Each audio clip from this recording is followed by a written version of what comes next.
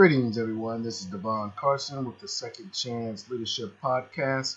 I would like to thank you for tuning in today. I would like for everyone to sit back, relax, and enjoy the episode. And remember, Leadership Nation, we take risks, we embrace failure. Getting it wrong is okay as long as you get your hands dirty, you learn, and reflect. Let's enjoy the podcast.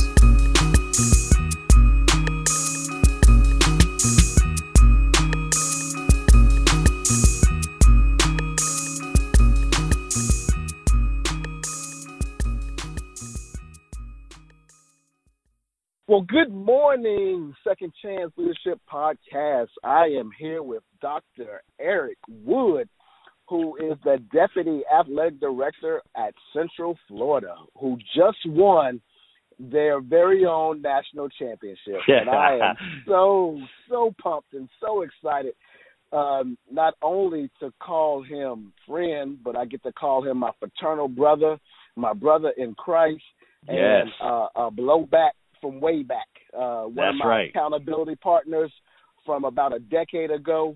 And it is just so good to reconnect, catch up, and get some leadership nuggets from this intelligent alpha brother right here.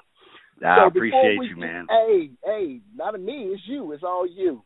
But before we get started, if you would just kind of give me a quick version of who you are and where you've been.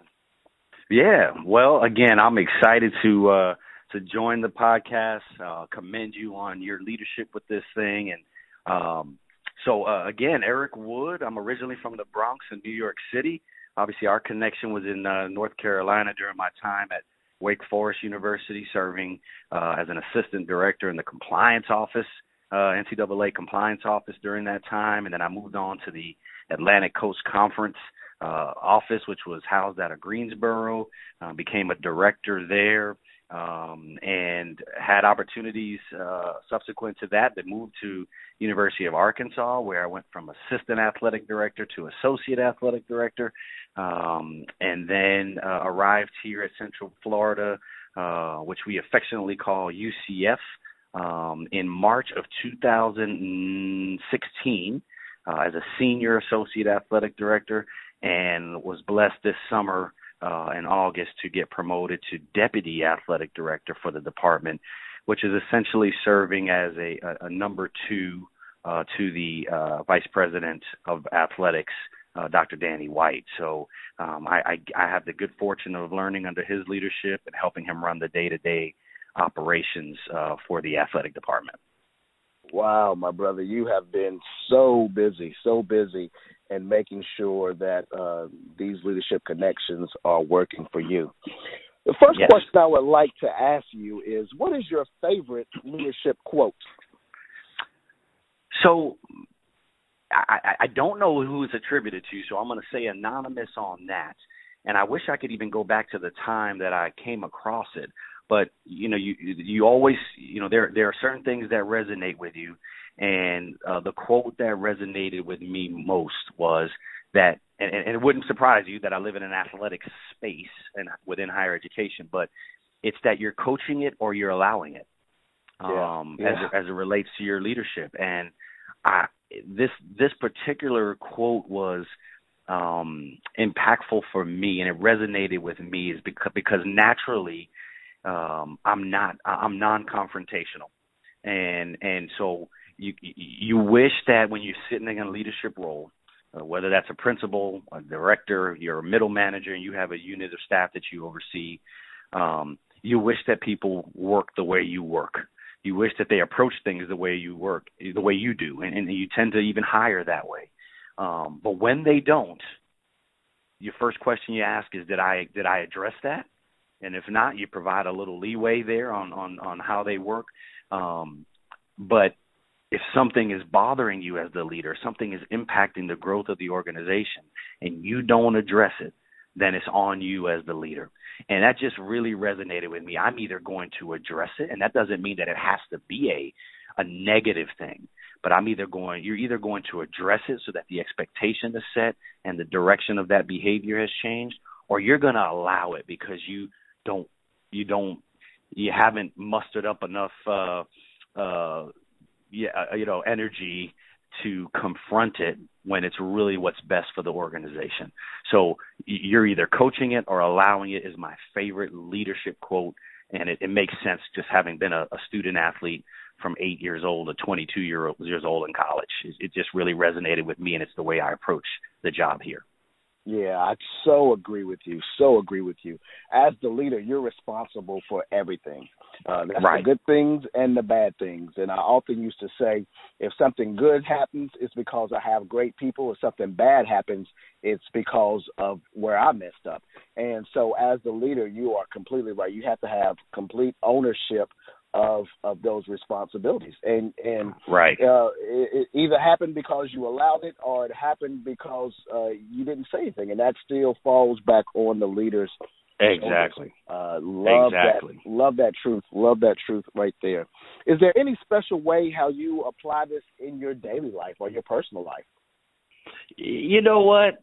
It so applies to my life because I am a guy that will find excuses when I can't get something done. And let's honestly, this goes to me getting to work on time, physically, as I try to get back in those college days and try to get into shape like we used to in college, right? And what I keep saying to myself is, maybe not so much you're coaching it or allowing it, but I say to myself, you're allowing it. You can change this. You can find a way to get to work on time. You can find a way to dress the way how the expectation's been set for you to be dressed at that, at the job. You can get into shape. You can find a way to work out. You can find a way to, as one of my now favorite authors, Bob Bodine in Two Chairs says, you can find an opportunity to spend some time in the Word in the morning, or over lunch or at night. You can make time for the things that are important to you. And so while maybe I don't say I'm coaching it or allowing it, but when things aren't going the way I want them to go in my life, again, whether that's physically getting in shape, spiritually taking time to do that, or being husband and daddy, I say to myself, that's you. You are allowing that to happen.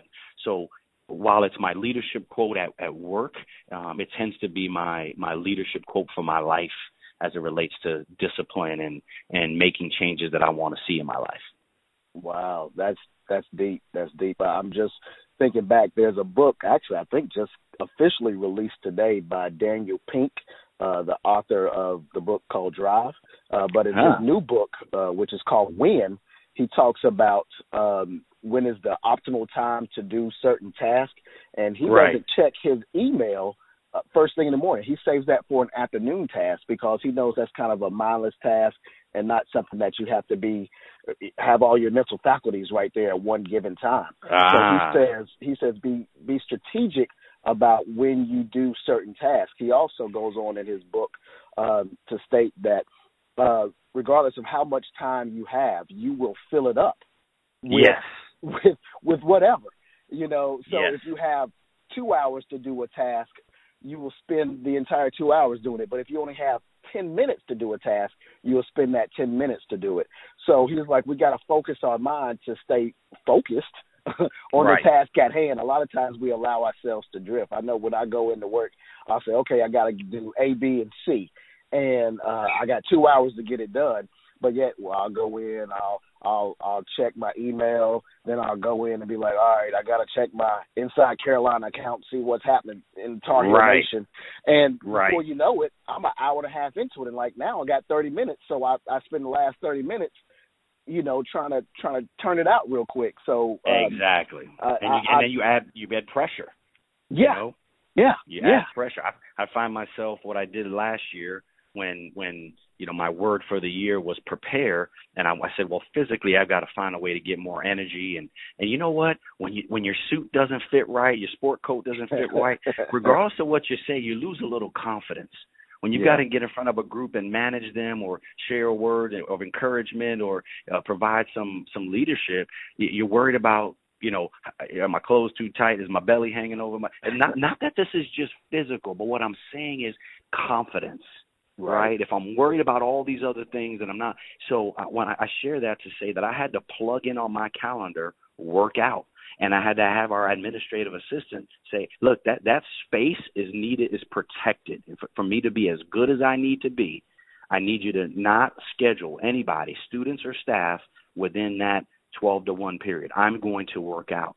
Now, if it's the boss man, call me and we'll make a, but I tried to protect that space so that I can be as good as I needed to be. And it gave me a minute to refresh my mind in the middle of the day. And you know what? If there was just a meeting I couldn't avoid during that time, then I made sure I got in early to get it in, So You're right. Like you've got to manage and take control as best you can of your schedule and find ways to get it in. We make time. We absolutely make time for the things that are important to us. Love it. Love it. Another value bomb right there. Hey, in your mind, what is the biggest challenge you have to overcome? And describe the events that led up to this challenge.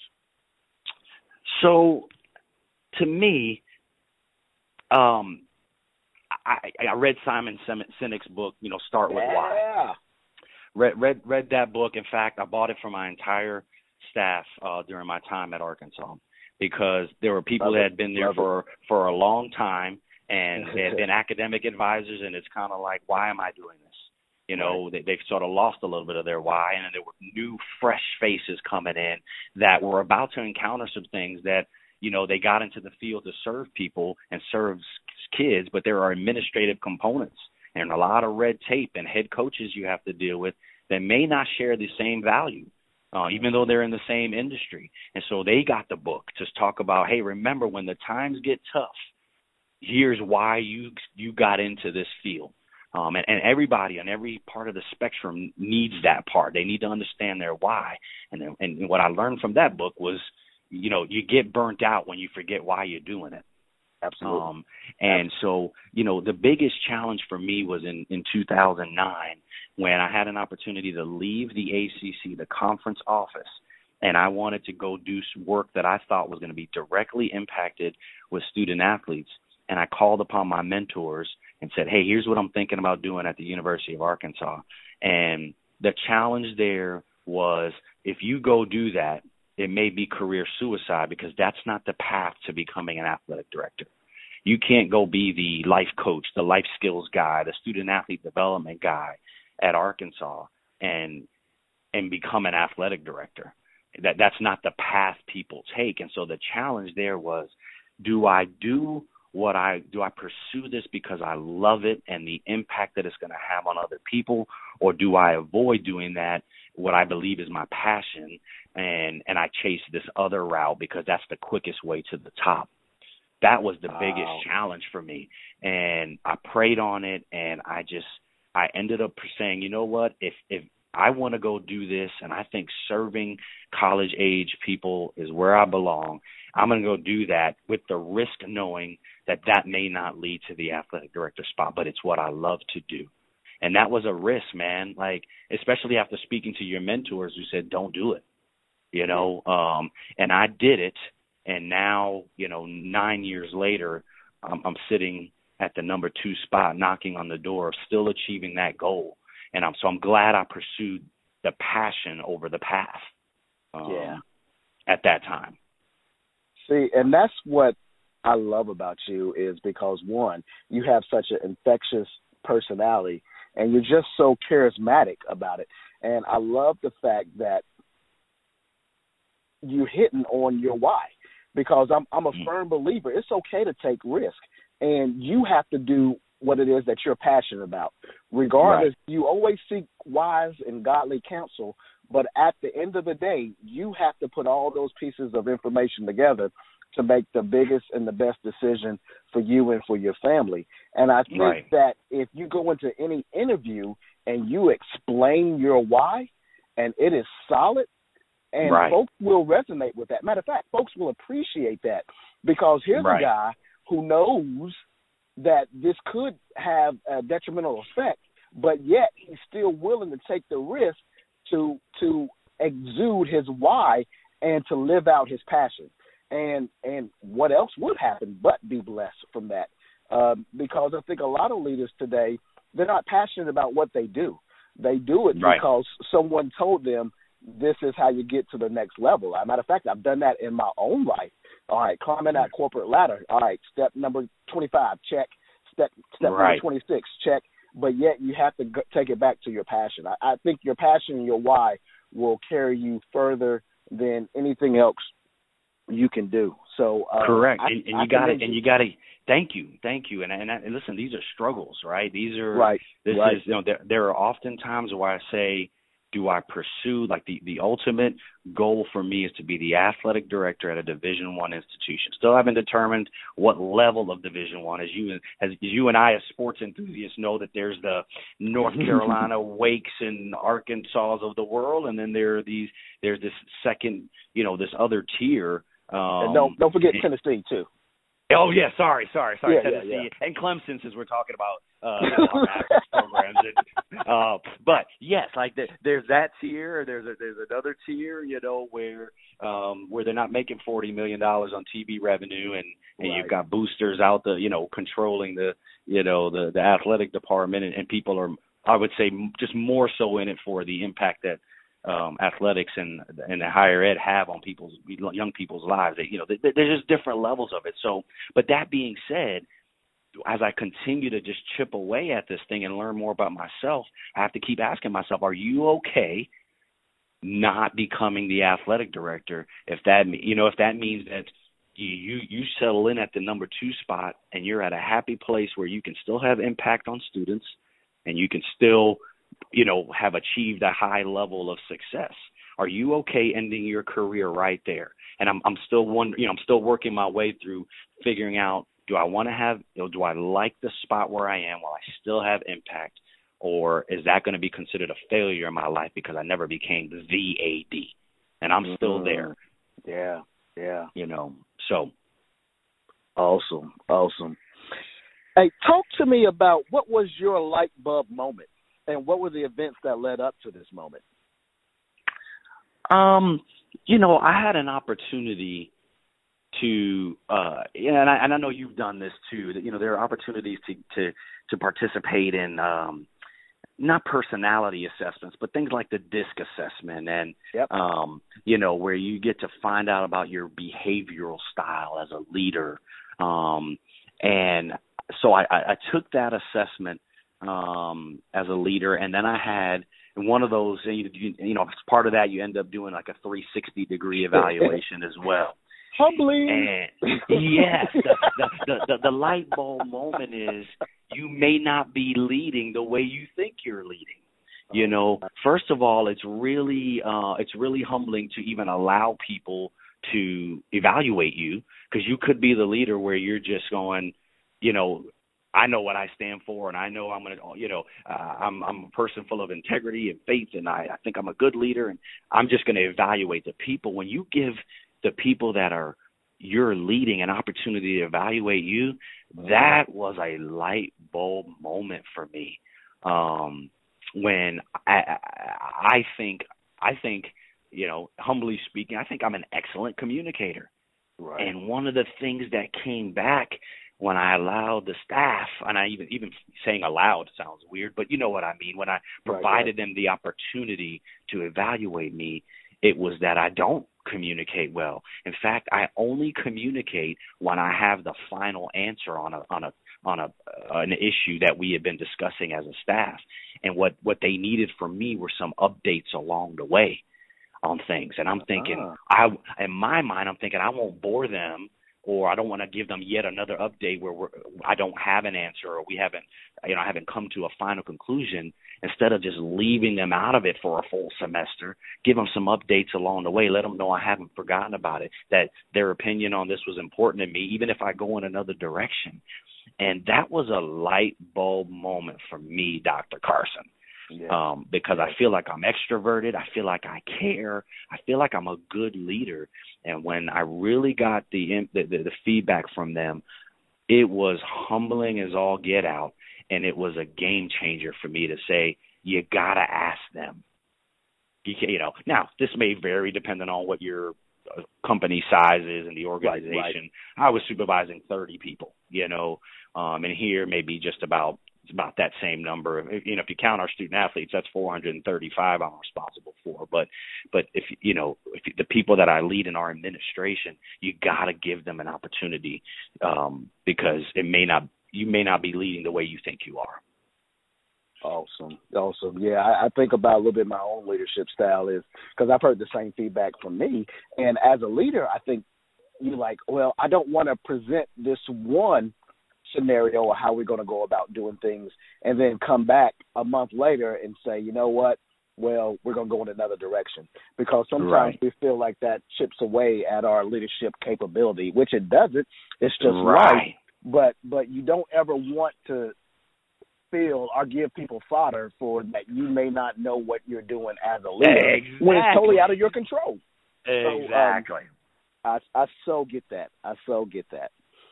All right, this is good, man. This is real good. Tell me, what is one thing that is really exciting to you about your leadership currently?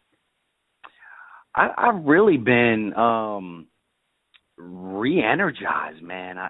This is my, now January 18th. This is my 18th year in the industry. When I graduated college in 1998, I went right into becoming a graduate assistant, and as we turn the clock on January 18, this is year 18, and for the first time, I'm enjoying. I hope this comes out right. I'm enjoying not being in the trenches of some things, but being able to provide casting a vision, and working on my communication to make sure that the directors who work with me, that we're all on the same page. I'm enjoying that, right? As the academic guy, I may not be meeting with the kid that missed a tutor appointment, but I'm helping provide a vision for the academic unit. I now work with the strength and conditioning unit. Yes, I was a college athlete, but I wasn't, exercise science and kinesiology and nutrition were not my area of expertise, but now I'm working with the director of sports performance for our football staff and all of the other what we call Olympic sports, and learning about that and helping shape that vision. And I'm working with our men's basketball and our football program, and I'm getting opportunities now in this senior level position that you've sort of been working for your whole career, and it's been re-energizing, man. I have to say that this last year in particular, when I was named the deputy athletic director, it's been the most fun part of my career, because when you've been in middle management and you start to rise up and you finally get there, it's like, yes, I've had an opportunity in all but the strength and conditioning, all of the areas I've overseen, I've been in the trenches of those areas. So that's been fun to finally sort of help those directors provide a vision for their respective areas. That's been fun. That's been, the new challenges have been fun. Yeah, I think that is awesome. Vision casting is so critical, and it's one point that you mentioned that I want to go back and reiterate because I don't want to gloss over it, but you stated that you are working on your communication. And there's a book called The E-Myth out there, and the premise of the book essentially is you can't work on your business if you're working the business. So if you're dealing in the trenches every single day, your thought process gets so jaded. Jaded is a bad word, but it gets so consumed with the day-to-day operations, you can't get into the larger vision and making sure that you're leveraging your words and your words are resonating with the people who are doing the day-to-day. So exactly, that's a great space, and it's a great level to be at because you also have the practical experience as well of pushing everyone forward and making sure we're hitting our marks on the day-to-day operation side of it as well. That's it. It's a lot harder to lead a unit when you haven't done the job, right? You haven't been in there, and because you're almost having to win those people over too. When I first was in charge of academics, I wasn't necessarily an academic advisor before, and so you're not only trying to show leadership just in general, but you're trying to show the people that you hear them, you know what their issues and concerns are, even though maybe you didn't sit in that particular chair. It's hard enough being a leader, but when you haven't overseen that area before, you're almost trying to convince them too that you hear them and you have their best interests in mind. Right. But you're right. When you're in the trenches, you're operating in this vacuum.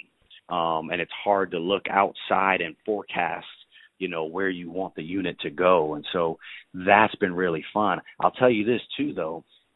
The other part that's been challenging is maybe because I've worked in all of the areas is empowering those people to do it their way.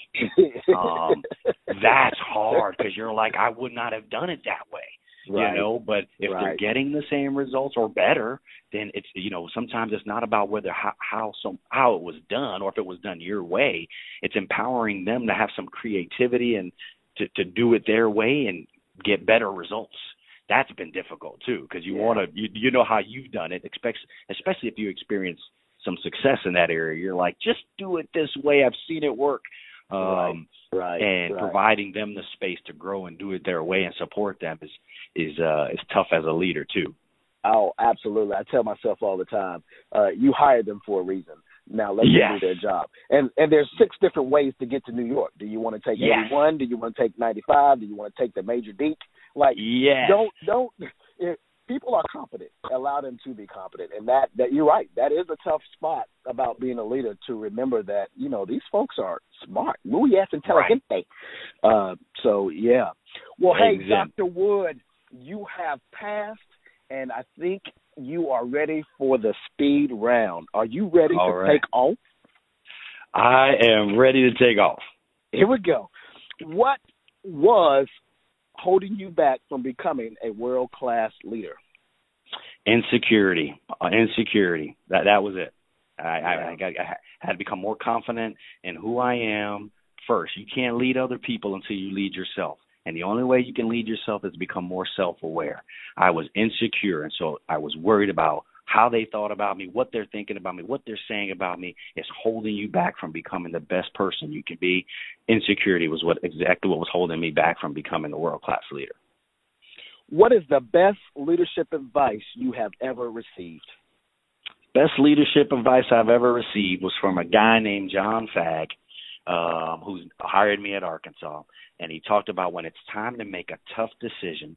And I wish I could credit the author from the book that he read, but he said, Eric, you got to clear the noise, clear all the noise, what people want you to do, suggest you do, all the politics involved, clear the noise and do the right thing. Do what you think is the best thing at the moment with the information you have.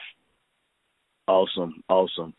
Do you have an internet resource like Dropbox or Evernote that you are in love with and would love to share with Leadership Nation? I don't. I would love to know what yours is. I don't at this point, and so what do you use? Yeah, that is a great question. But I use Dropbox. To me, you use Dropbox, okay. Yeah, is a way, because I work on so many different platforms. When I got my devices from school, it's usually an Apple. But if I got my devices from home, it's usually a Droid or an Android platform. So with Dropbox, it can cross over platforms, and I like to read a lot of articles, and it's easier just to kind of upload it to this Dropbox, or I like to share pictures. You can put it in the Dropbox, or if you have a quick quote, or if you're taking notes in a meeting, you can share those with Dropbox. So it's just a kind of a quick tool to help me stay organized. That's good for me. I didn't have one, so that was good for me to learn. Awesome. What leadership book would you recommend to Second Chance Nation?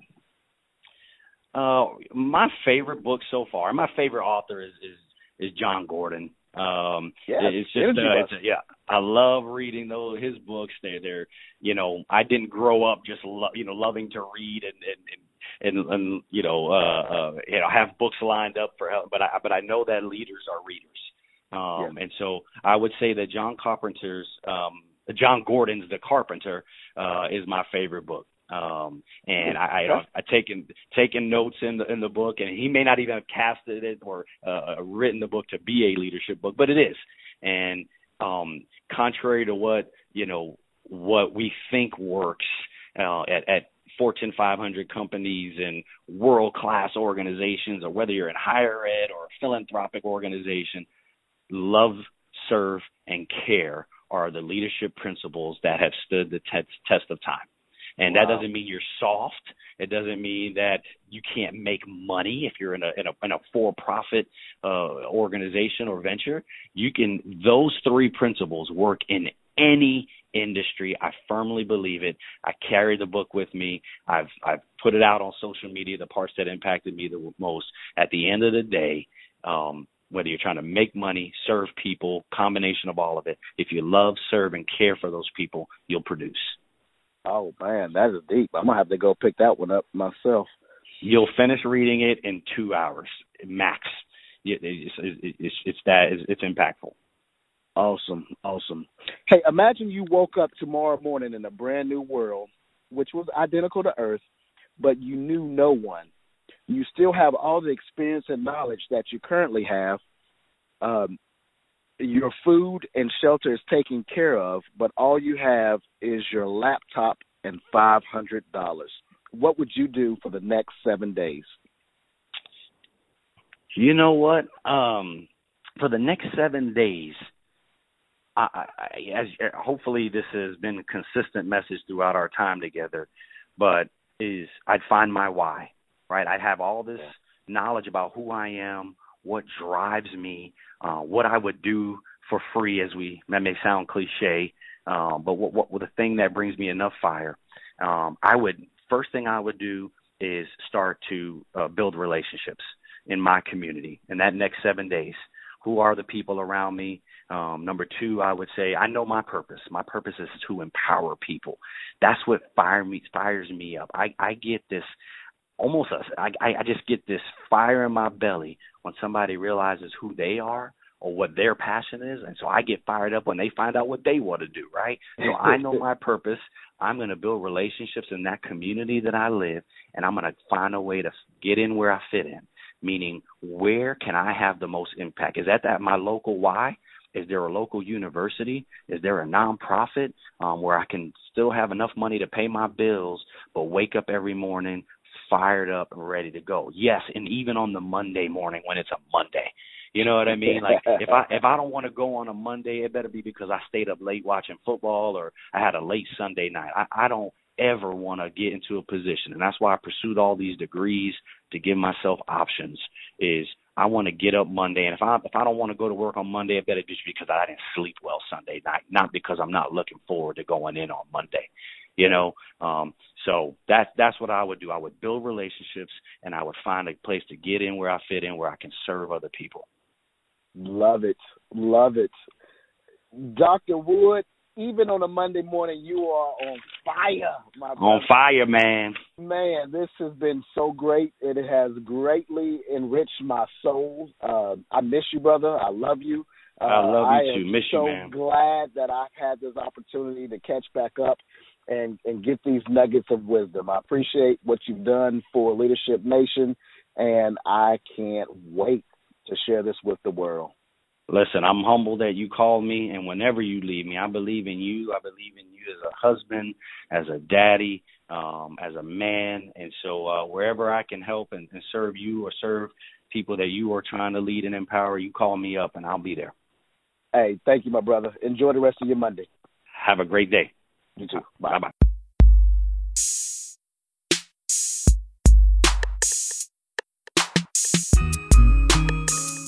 Greetings, Leadership Nation. This is your boy, Devon Carson. I want to say thank you very much for tuning in to this latest episode. We hope that you all enjoyed it. I do have a small ask and favor of you. Please make sure you subscribe to Second Chance Leadership Podcast. We want to make sure that every Thursday you get the latest and the greatest episode. Also, we'll ask that you would leave a comment and Also, leave a rating of 5 stars. Once again, your comment is invaluable to us. We want to make sure that we continue to improve the show and make sure that we are meeting all of your leadership needs. Until next time, Leadership Nation, be easy.